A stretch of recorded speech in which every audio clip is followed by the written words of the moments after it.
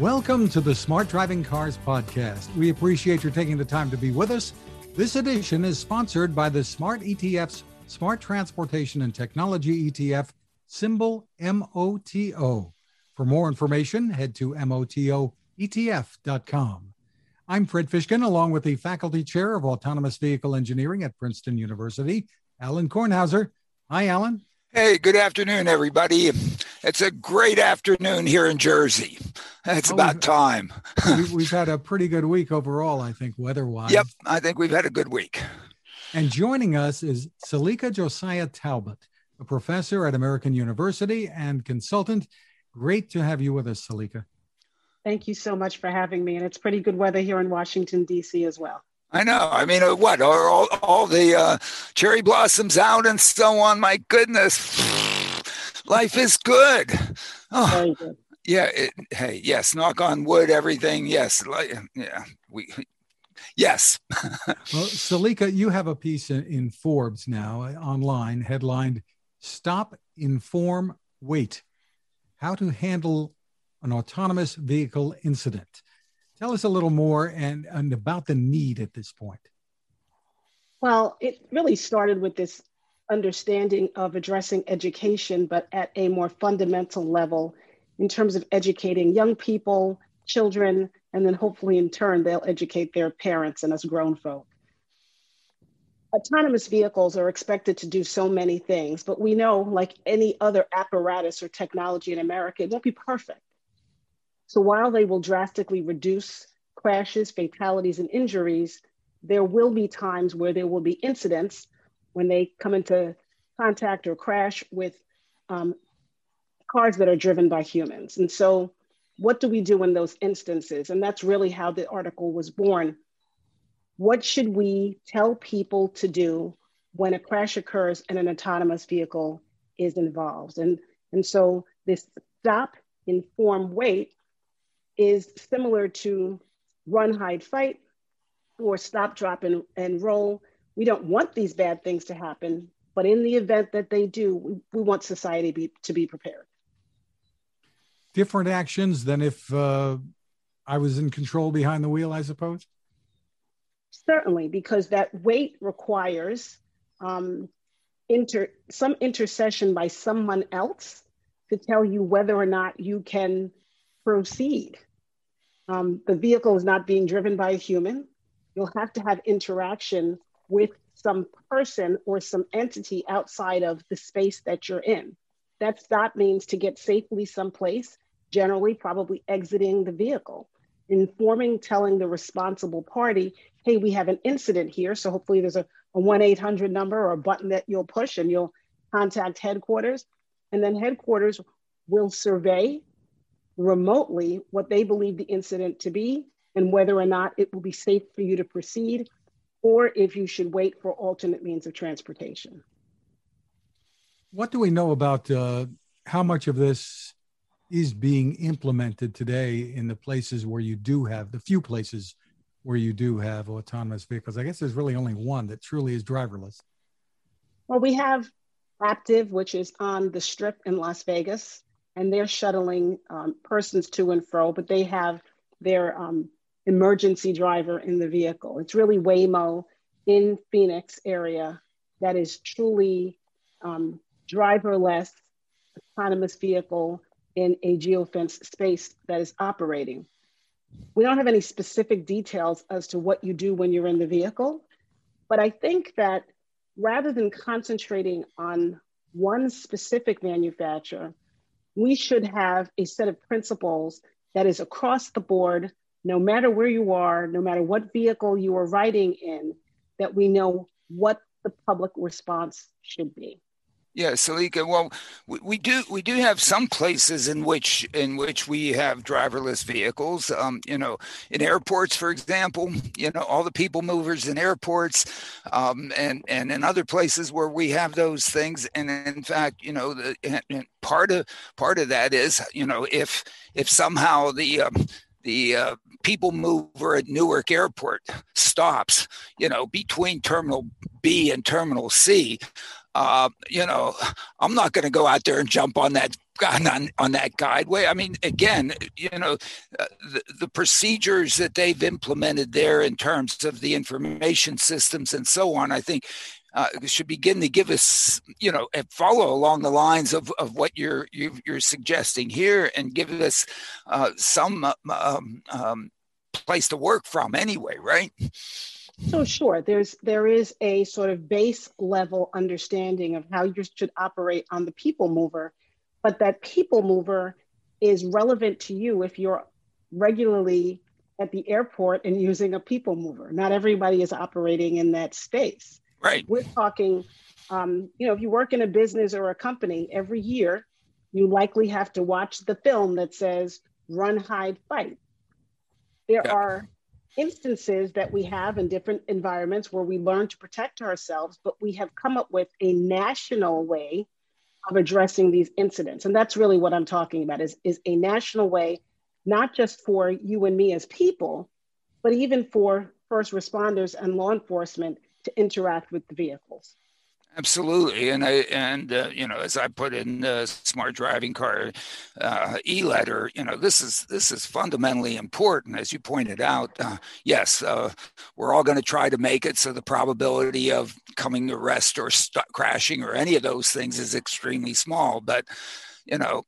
You're perfect, Salika, but the rest of us, not so much so. I mean, and we really and we shouldn't expect it. So therefore, what you've written here is really important, just to get everybody, one, being realistic about all this stuff, first of all, and then secondly, being able to deal with it. Well, if you think about it, 1 second, Fred. The world in which we will first operate when there's widespread use of autonomous vehicles will have a world where there will be person-driven vehicles. So it's this co-location of autonomous and people-driven cars on the roadway at the same time. We won't flip a dime and then no one will be driving vehicles. Of course not. That's not going to, as I like to say, look, there are still horse and buggies operating in Pennsylvania, in Ohio, and a lot of states, right? I mean, come on, guys. What's anybody thinking out here? Oh, go, keep going. Yeah. So the AV may not get distracted, but it doesn't mean that the people won't still get distracted. And so there is still the likelihood of crashes. And we have to, what happens when the car comes to rest? What should I do next? How do I know if all the sensors are working correctly and the radar is working correctly? I will need someone at a remote location to be able to do some kind of remote check to determine whether or not it is safe for me to proceed and move forward. And that's one of the reasons why we want to create this educational platform and base and have the conversation. As states begin to license this kind of conduct with driverless vehicles in places all over the country, what are the states demanding? That you need to have, some kind of emergency signal? That doesn't tell the people in the vehicle what to do and how to respond. Absolutely. Should these vehicles, I was going to say, Alan, should the vehicles have the ability for me as a passenger to tell it to pull over, to stop? Should the passengers have that capability?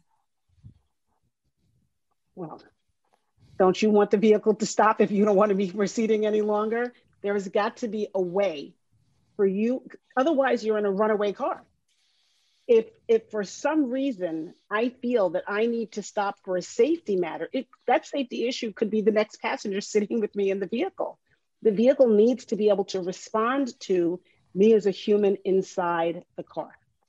Absolutely. I mean, Fred, that's not even a question. You go in New York City subway system, you go look in the subway car, there's a little glass thing. You break the glass, pull the red handle. Now, hey, how often does that happen? I don't know. MTA could tell us how oftentimes, somebody goes in there and who knows what for good or bad reasons. But my goodness, these things are supposed to be for people.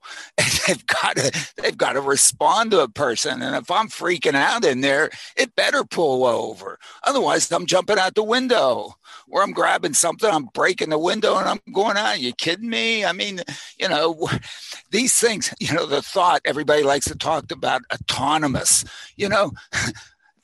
autonomous, it's doing driving, okay? It's doing one little piece of it. It's trying not to crash.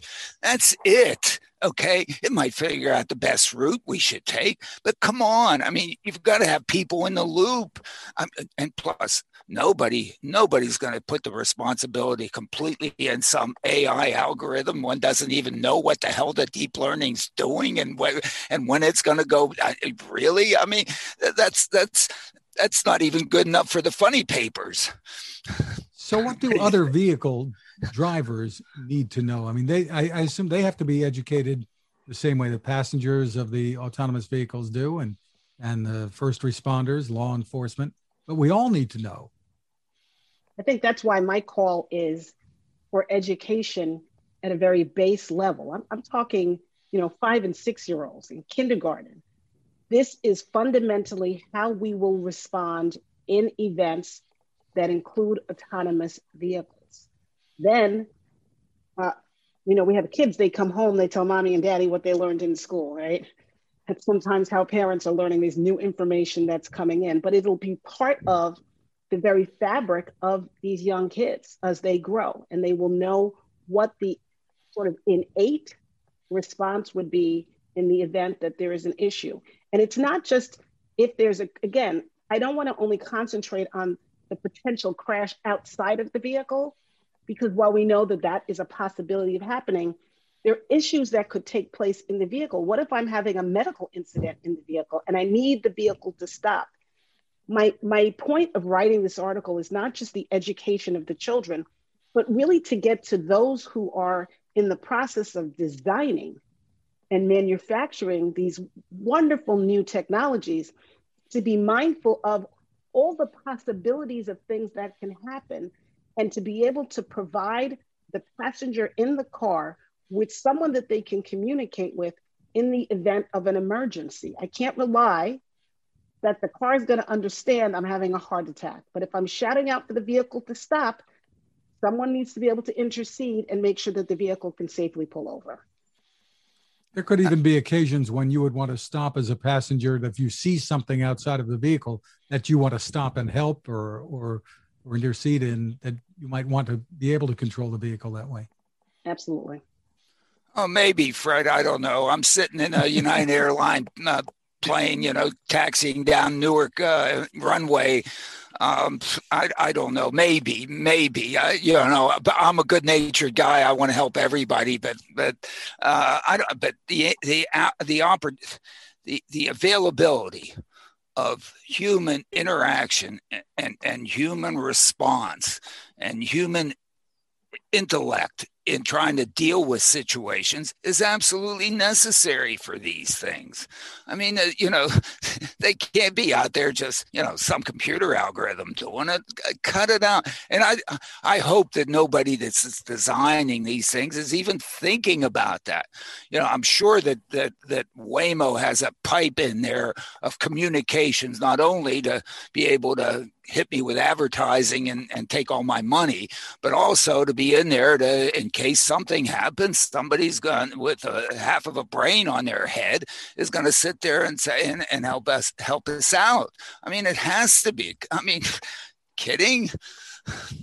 One of the things, and it should start, and as Salika has said, it really should start early, and also the thing that has to be part of it, I think, also Salika, is also respect for it, and so on, because if the people around it don't respect these things, don't think that they're in fact good for them, don't think that they're helping them, what are they going to do to them? At least, I might be the first one out there trashing it. And if I'm trashing it, it's just so easy. I mean, cut it out.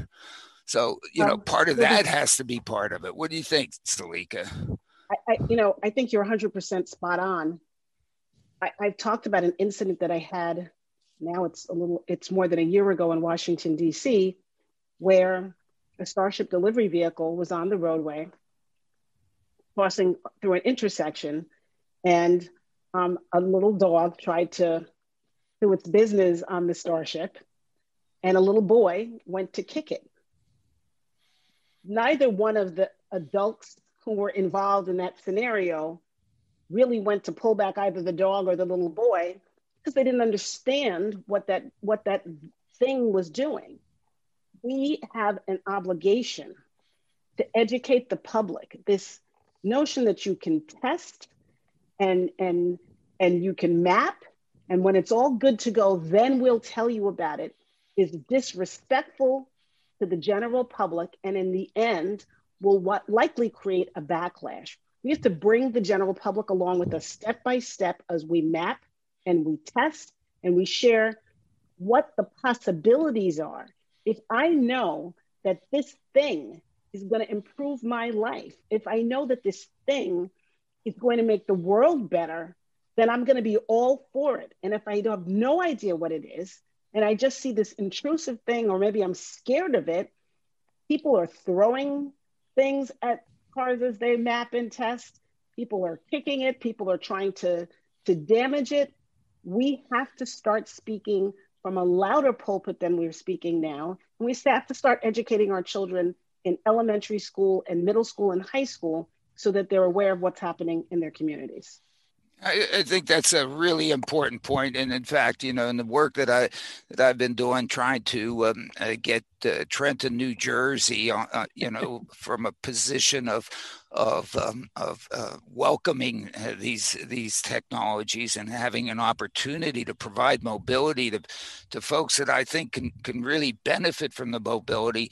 In fact, we may have had the best success in terms of moving forward with school children. And with the fact, I mean, it sort of went through my mind with it. My goodness, if school kids appreciate this because they can get to school, they can go play soccer, they might go visit a friend, they might, without needing to either be chauffeured or walked, for those that don't have a car, to a friend's house or to a thing.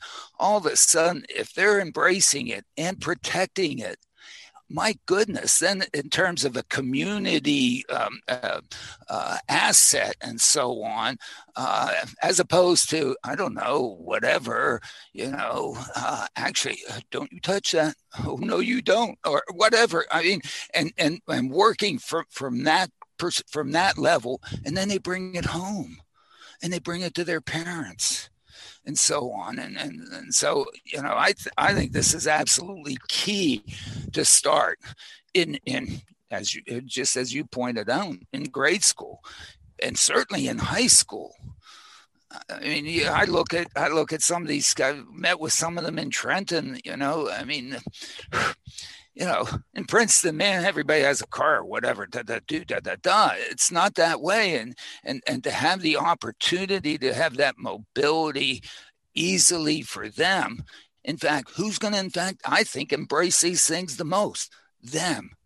And if they're there embracing and helping and positive on this, then the rest of the folks are going to come along. I think. I don't know. Talk to me about this, Salika. Well, it's a twofold thing. So we know that politicians and those in the political space are very often moved by dollars and cents and money in the pocket. It should be their constituents first, but it doesn't always happen that way. With autonomous vehicles, though, I see the ability to be sort of everything to everybody. There's big money in this, billions of dollars being poured into the autonomous vehicle industry. Rightly so. This is new mobility.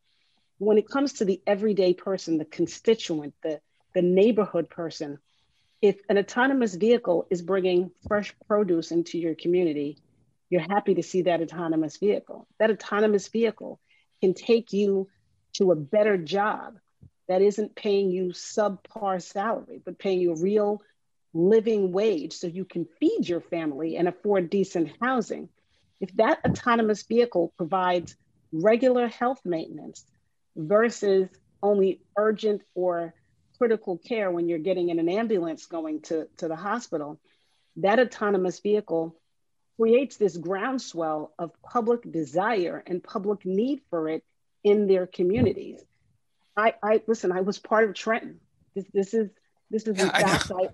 fact, I credit you all the time as the person who introduced me to the idea of autonomous vehicles. And I have been passionate since that day. I think we've been going about it wrong, though. We often only talk about how we will help, or it appears, how we will help the people in the cities. And Trenton or Washington, D.C., or any other big government, that's not what they want to hear, because 50% of the people are like, well, we're not in the city. What's in it for me? And that's where we have to concentrate, explaining that you can be everything to the totality of who our nation is. People in rural communities have just as hard, and probably a harder time, accessing good transportation. It means that they don't have good health care, and their food options and job options are limited. If an autonomous vehicle can assist a neighborhood in an urban community, it can do just as much in a rural community. And we need to be able to talk about that today and then provide those benefits and solutions for our people tomorrow. Well, I agree with you 100% on that. I guess that's sort of been my passion. You know, some people say, well, you know, look at what happened in the pandemic. Everybody went out and bought a used car, and that's how they got around. There's a fundamental problem with that used car, a solution to that, because, in fact, the kind of used car that some of the people can only afford to buy is not really a very good one. And guess what? It has a broken tailpipe. And guess what? You get pulled over. And guess what? You get a ticket for a broken tailpipe. And guess what? You can't afford to pay that ticket. And guess what? Next week you get pulled over again. And now, oh, there's a warrant out for your arrest. Oh my goodness. I mean, what the hell? I mean, cut it out. This is like terrible. Whereas, you know, hey, if the thing has a broken taillight, hey, Waymo is going to fix the taillight. Trust me. Okay. I mean, anybody that's out there putting that out there is not going to have a broken taillight, and people are going to be able to get that mobility, you know, and in fact, you know, so a family of 4 or 5 or 6 has one car.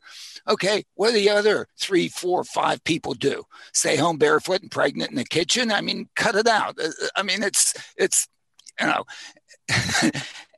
it is so valuable to the folks who've been left behind by the automobile. I mean, yeah, you know, I knock on wood. I've had the good fortune, you know, at least, you know, after I was, you know, out of college, you know, my parents didn't have a car. You know, I walked to school 2.7 miles uphill in 12-foot snow both ways. Never mind, whatever. But,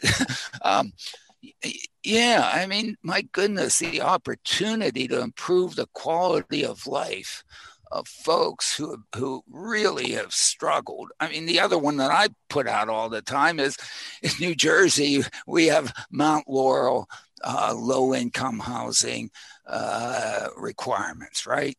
Where do we locate the low-income housing? On cheap land. Okay, where's the cheap land? You got to have a car to get a quart of milk. Okay, so all of a sudden, here we go. We have now low-income housing. We have affordable housing, but we have unaffordable mobility.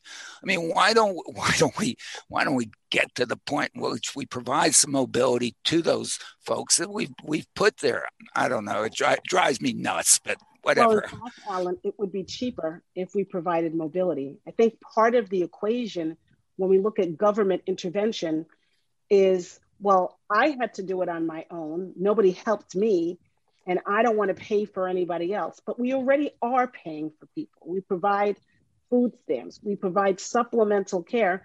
And that care is exponentially more expensive because people do not have transportation. If we provided mobility options, then people would have the opportunity for a job, and then they would be able to leave subsidized care and subsidized living, and it would cost the US much less. It costs more if you're treated in an emergency room than it does if you're treated at the doctor on an every month or every 6-month basis. So if we provided mobility to healthcare, it would cost us less, and the person who is not reliant on that subsidized care would be having to pay less out of their pocket. That's what equity is.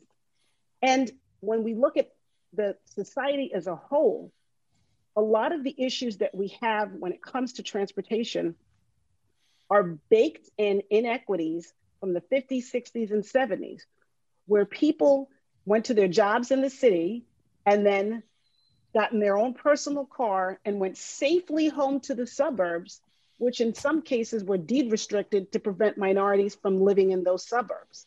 Now, good meaning urban planners are taking metro systems and expanding them because they want to help the people.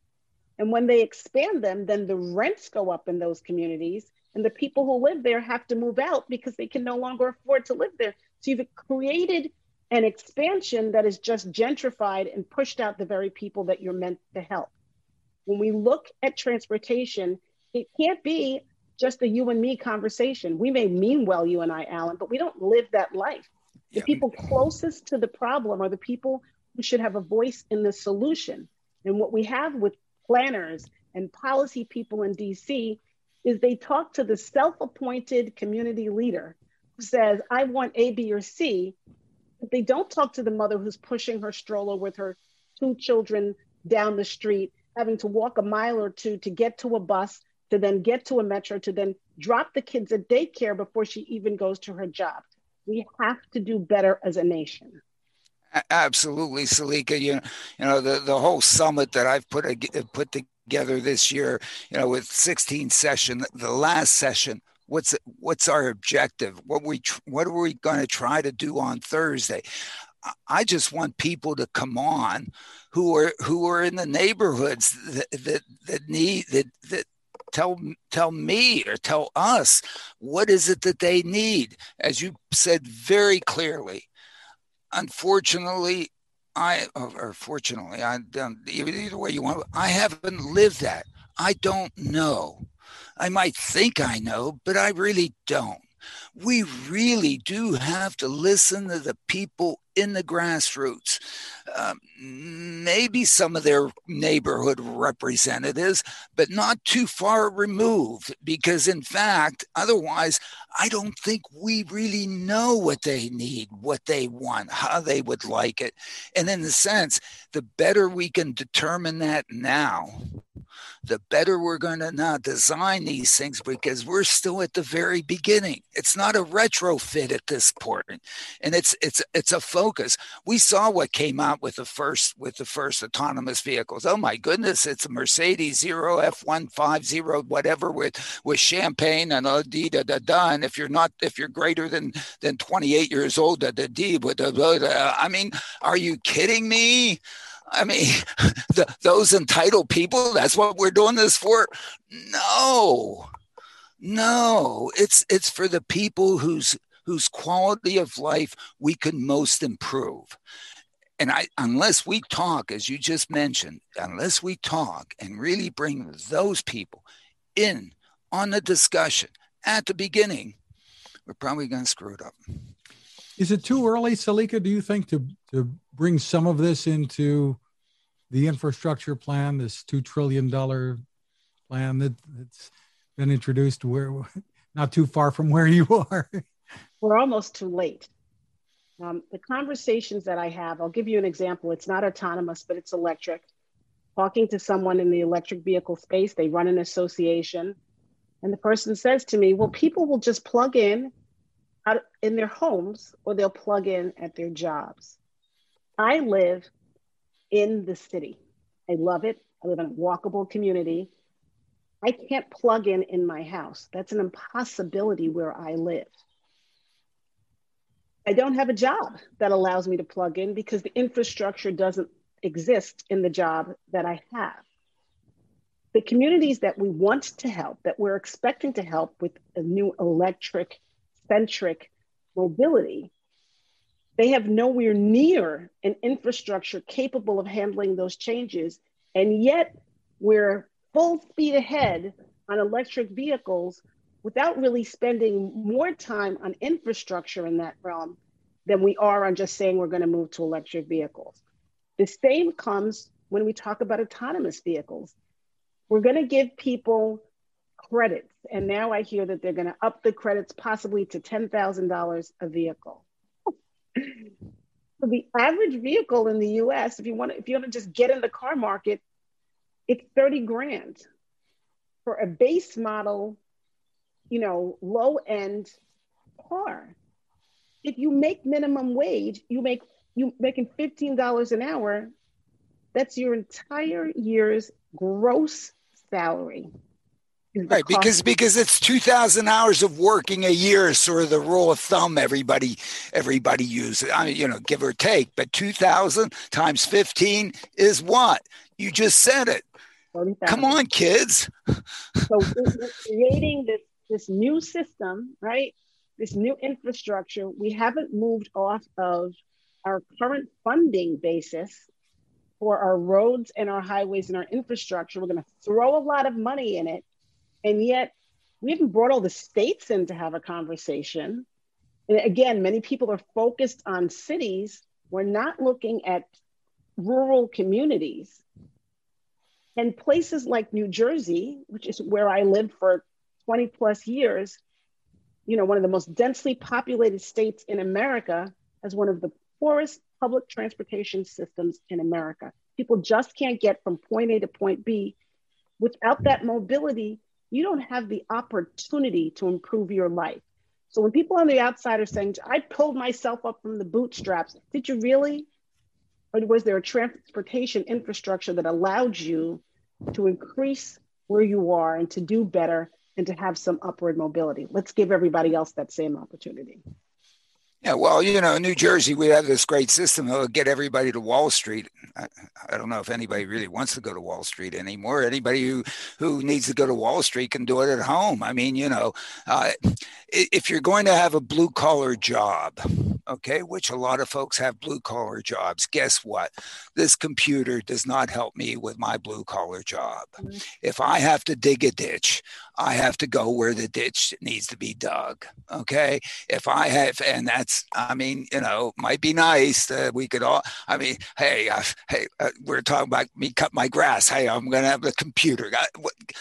That's the situation. And in fact, the people that need mobility the most are really the people that we've left behind by the automobile.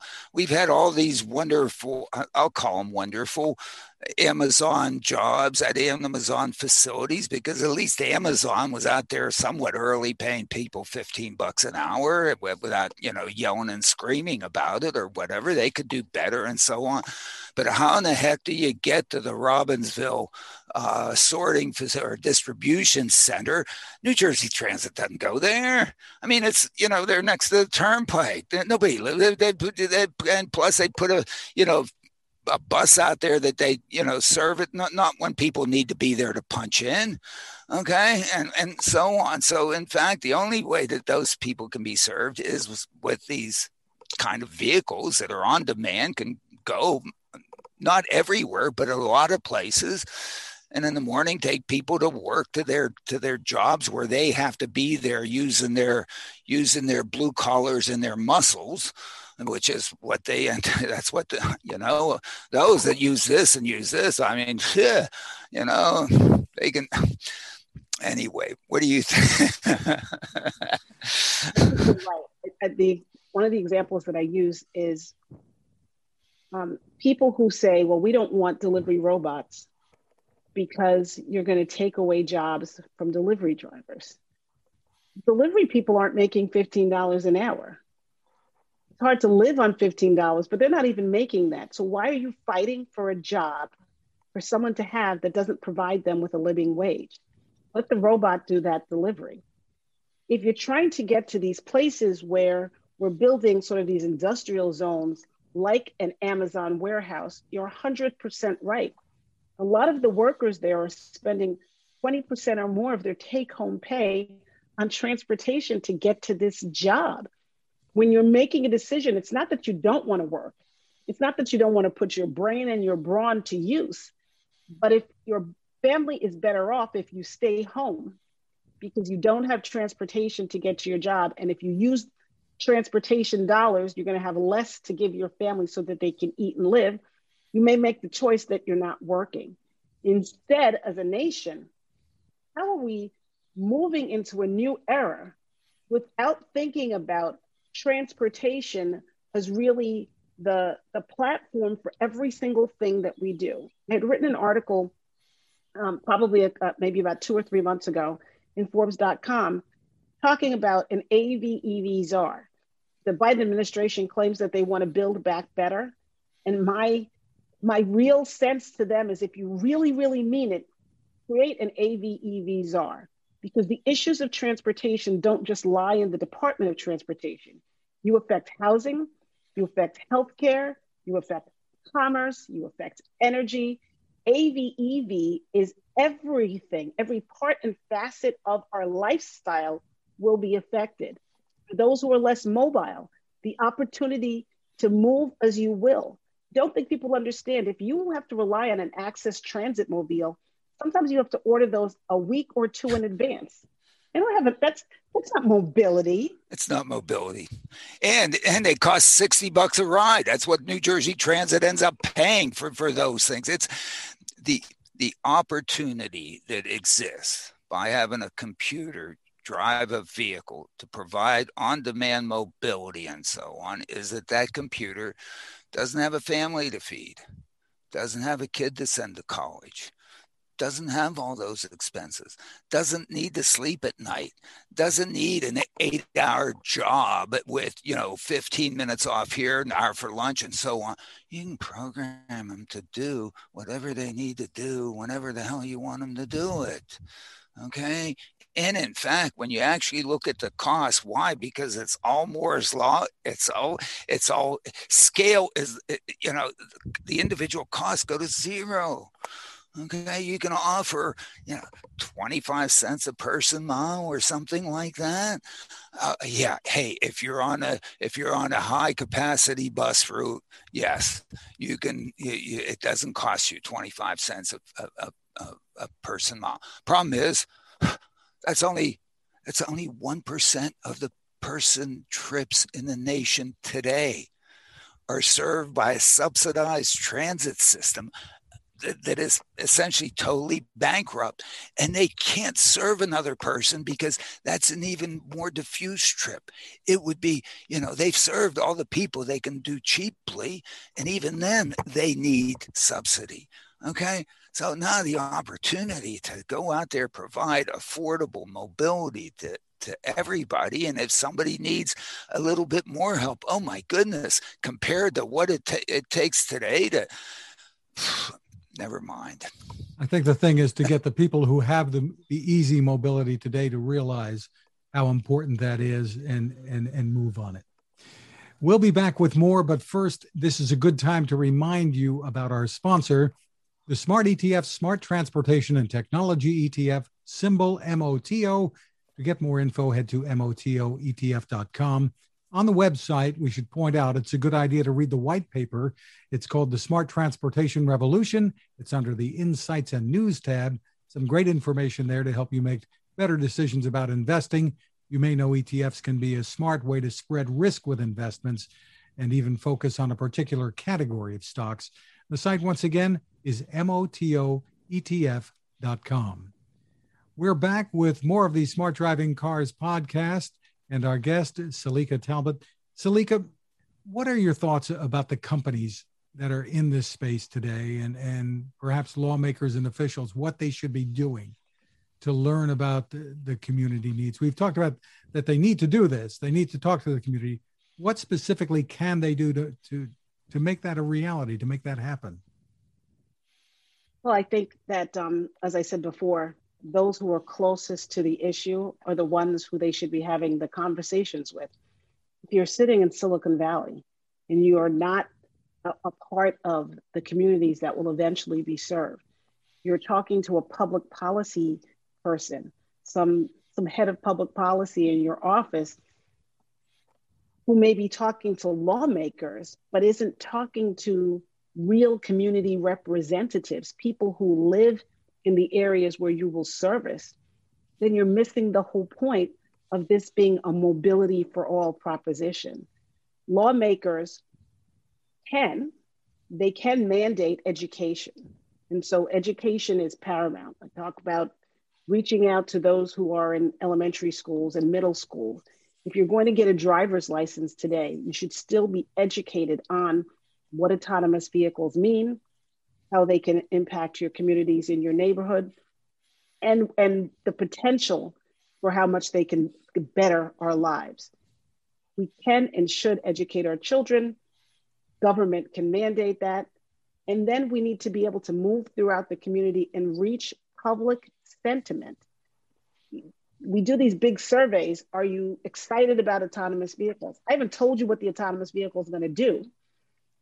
The general public is presuming it's only for really wealthy people.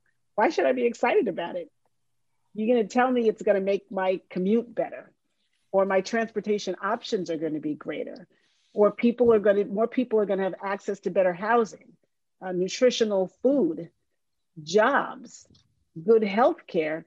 Then I can get excited. Then, yes, as a public person, I'm going to be looking forward to the possibility of autonomous vehicles.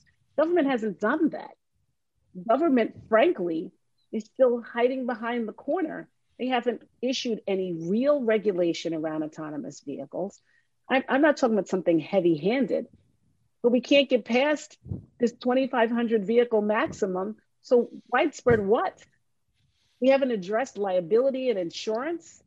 Companies don't know what to do or what to expect. They're hoping, they may try to lobby, but we don't have the real grown-up in the room, big government, federal government stepping in and saying, okay, this is a pathway within which you can operate. I'm not going to limit you so much that you can't move throughout the lanes, but I'm going to have some bumpers for the government that says to industry, this is the space in which you can operate in, and these are the things that we expect you to do as you operate in this space.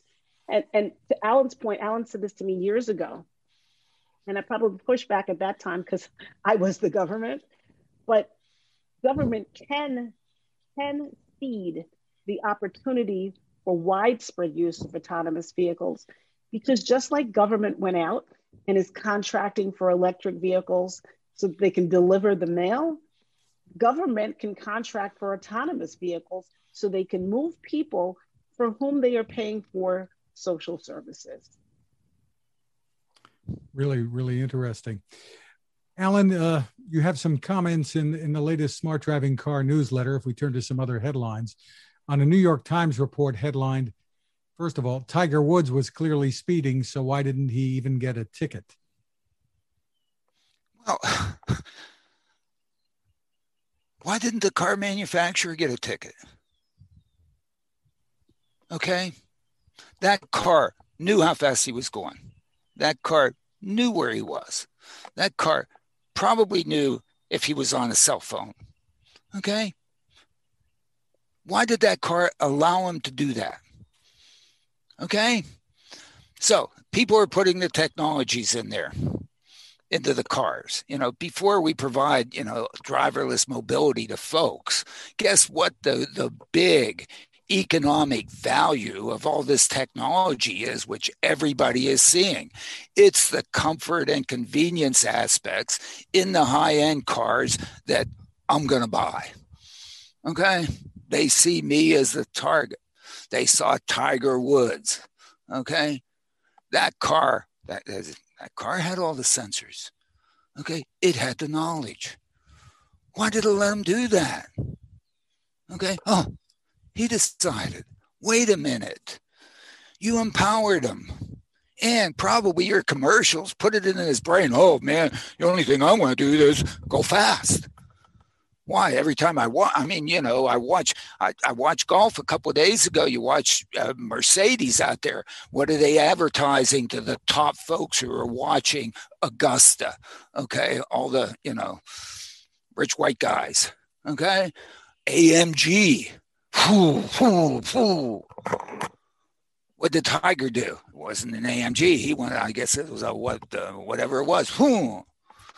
Wait a minute.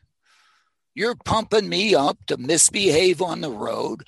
You know I'm misbehaving. And you can go, oh, no, Alan decided it's on him. He was hurt bad enough. He almost lost his life. What if I would have been standing in the road next to him and he ran me over?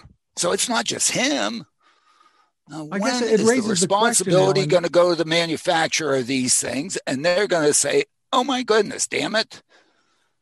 wait a minute. Well, that's the issue that you're raising here with all of the new safety equipment being built into the vehicles. Do we then hold them responsible because they've put this in there if they don't take control and prevent an accident from happening? Sure. Because Tiger might have assumed that it would.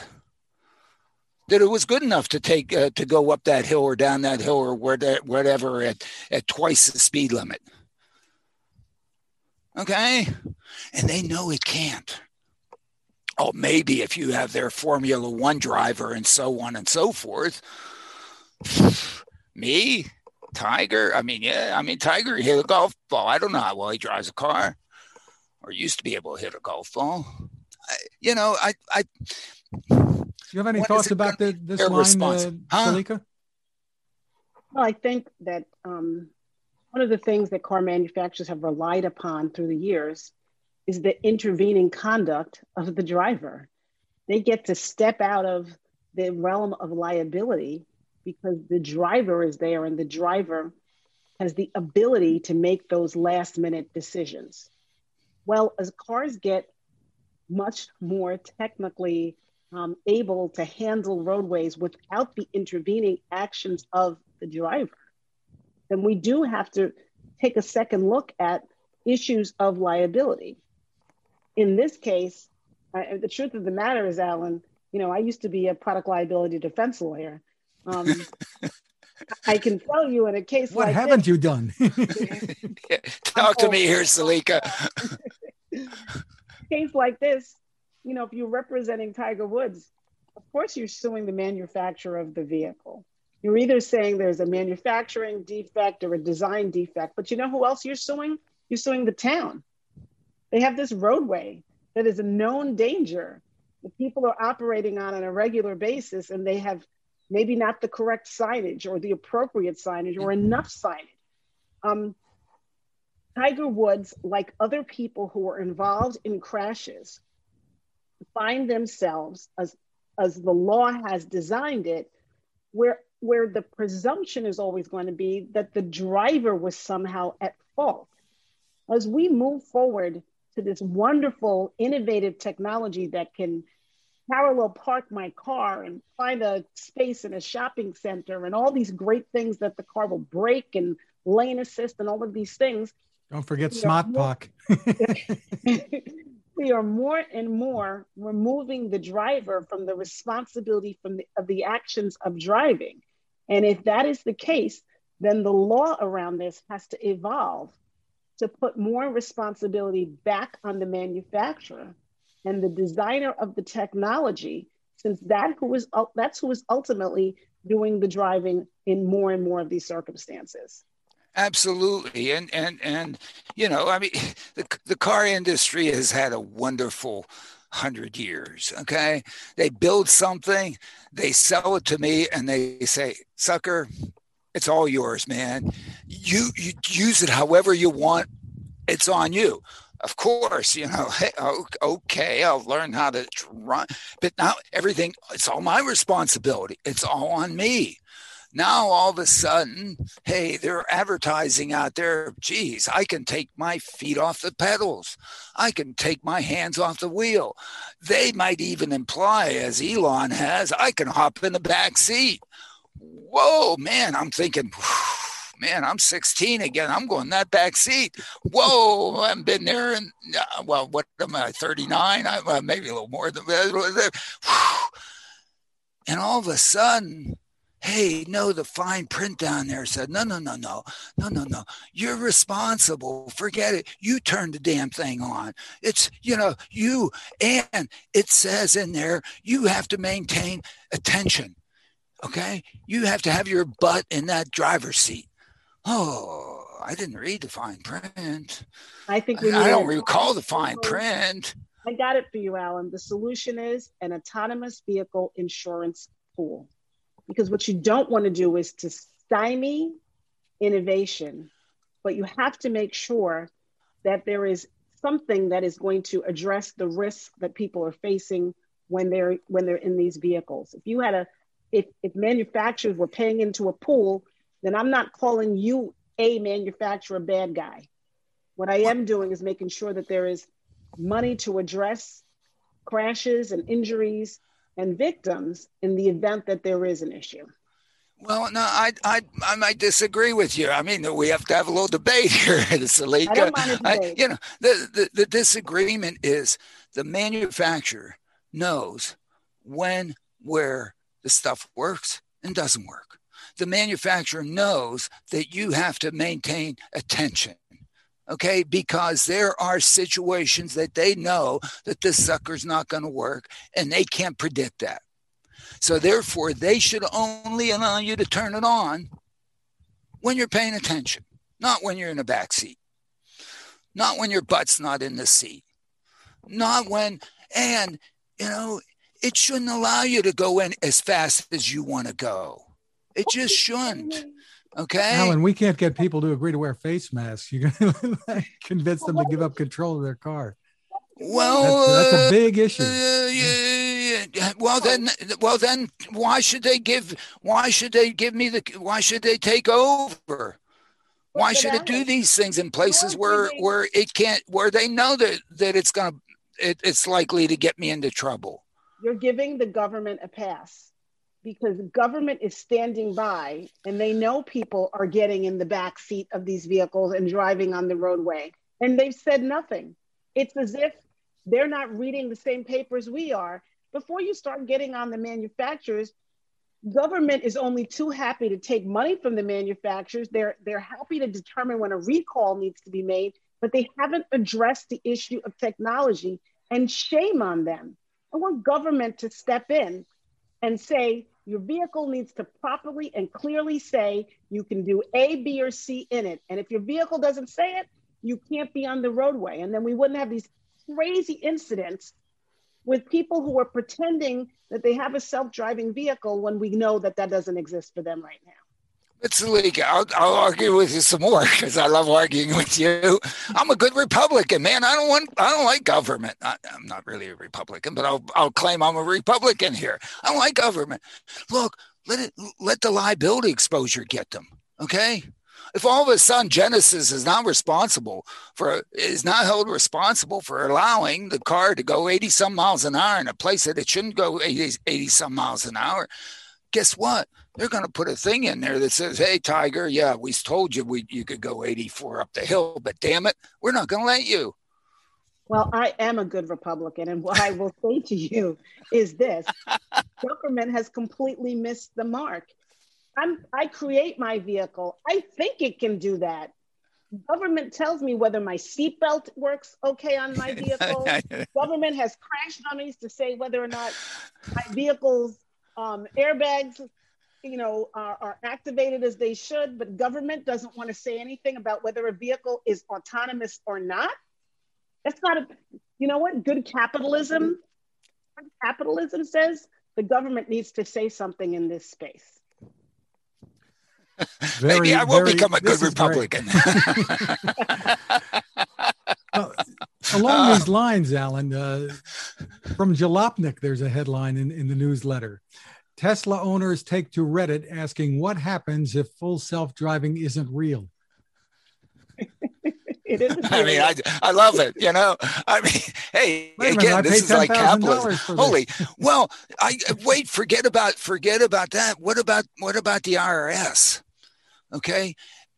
Are they accruing the revenue associated with that before they deliver it? I think there are accounting rules that don't allow you to accrue revenue if you haven't delivered the product. Okay.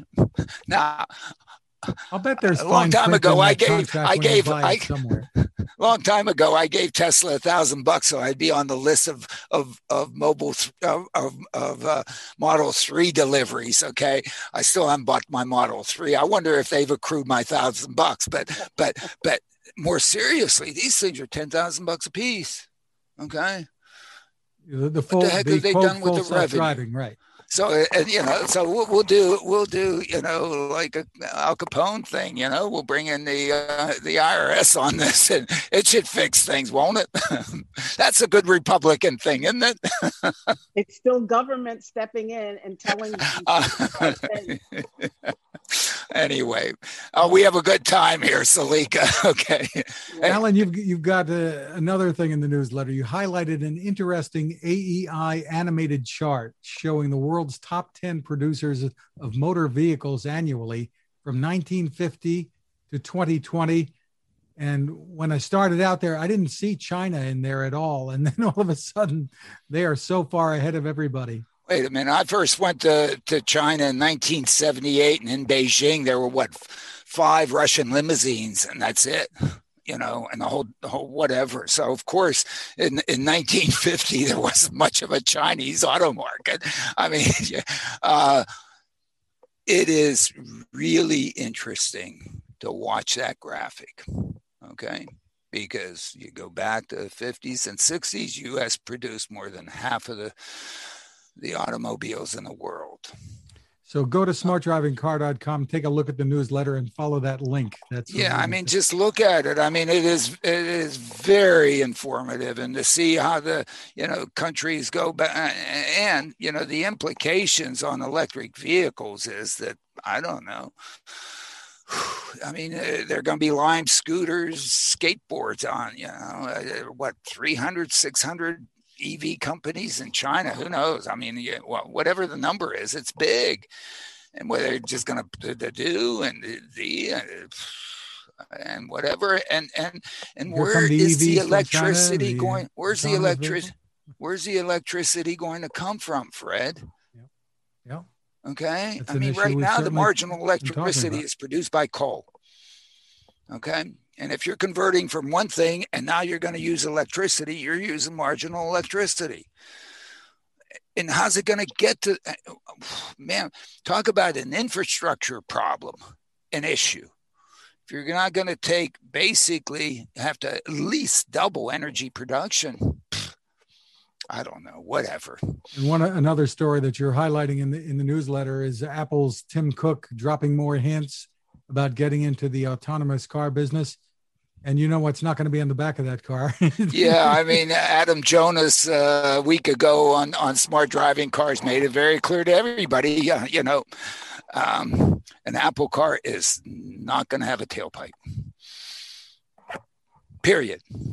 That's probably the only thing that's probability 1, okay, in the whole world. Everything else, it might be 0.99999. That might even be greater. That might be the first thing that has a probability greater than 1 is that the Apple car will not have a tailpipe. Apple wants to be as far away. I mean, can you? Never mind. I mean, just the images. Go ahead. Well, they've got a lot of fans. Apple does, yep. And if they do, make good on the promise here, or it's not really a promise yet. It's a rumor. No, who knows what they're going? It might just be I don't know. Unfortunately, I'm not so sure that Apple is trying to provide mobility to people whose lives could be really improved by the mobility. I don't think that's the unfortunate part of Apple. I don't think Apple lines up with what Salika and I have been discussing. Excellent point. Maybe I'm wrong. Well, tying in with this whole discussion, the final thing from the newsletter we'll bring up is it's from The Verge. Uber and Lyft have a driver shortage problem, and it's costing them a lot of money. And this is what this is all about. You've been talking about this all along, Alan, that there aren't enough drivers, and especially the drivers who deserve a living wage. Yeah. To make this real. Yeah, I mean, Uber and Lyft are fantastic, but we've taken advantage of people who, were desperately trying to, do good by their families or something, and out there, providing this mobility to us at not a living wage. And so I guess there are enough people that are willing to do that and can justify doing that to provide some mobility. Great. And those of us that can afford it really should be tipping those people an exorbitant amount. Okay. To help them feed their families and help them send their kids to college and all the other things that families should do. But in the end, my goodness, as this increases, you need more and more drivers. And all the drivers that are willing to basically do it for free they're not coming out of the woodwork anymore. Well, the pandemic, I suppose, may have had something to do with this. I mean, the driver has to do his or her job with who knows who getting in the vehicle and keeping an eye. Is that person wearing a mask? They've had to clean it. They've had to do a lot more with it. People are, uptight about it and whatever. And, I don't know, but people have said, I don't know. And maybe they don't, the risk to them with somebody else in their car and so on and so forth. They finally looked at that. I guess we've had some stimulus money to help them out a little bit. Great. I'll give them more. But my goodness, and it's not as if Uber and Lyft are providing, there are more than 1 billion person trips every day. Even, a little fewer during the pandemic, but 35 million in New Jersey every day. Uber, Lyft, not 1%, not 1%. And that's basically using up the whole opportunity or people that you can take advantage of who are willing to work for nothing. Now somebody says, "Hey, I want a living wage to drive an Uber." What the hell's the cost of an Uber ride? Again, that's the whole reason to put a computer there. Is because we've had this wonderful Moore's Law. I don't know that we deserved it, but in fact, it's allowed us to basically take the things that go in to make that driver and basically scale. Uber drivers don't scale. They get worse with scale.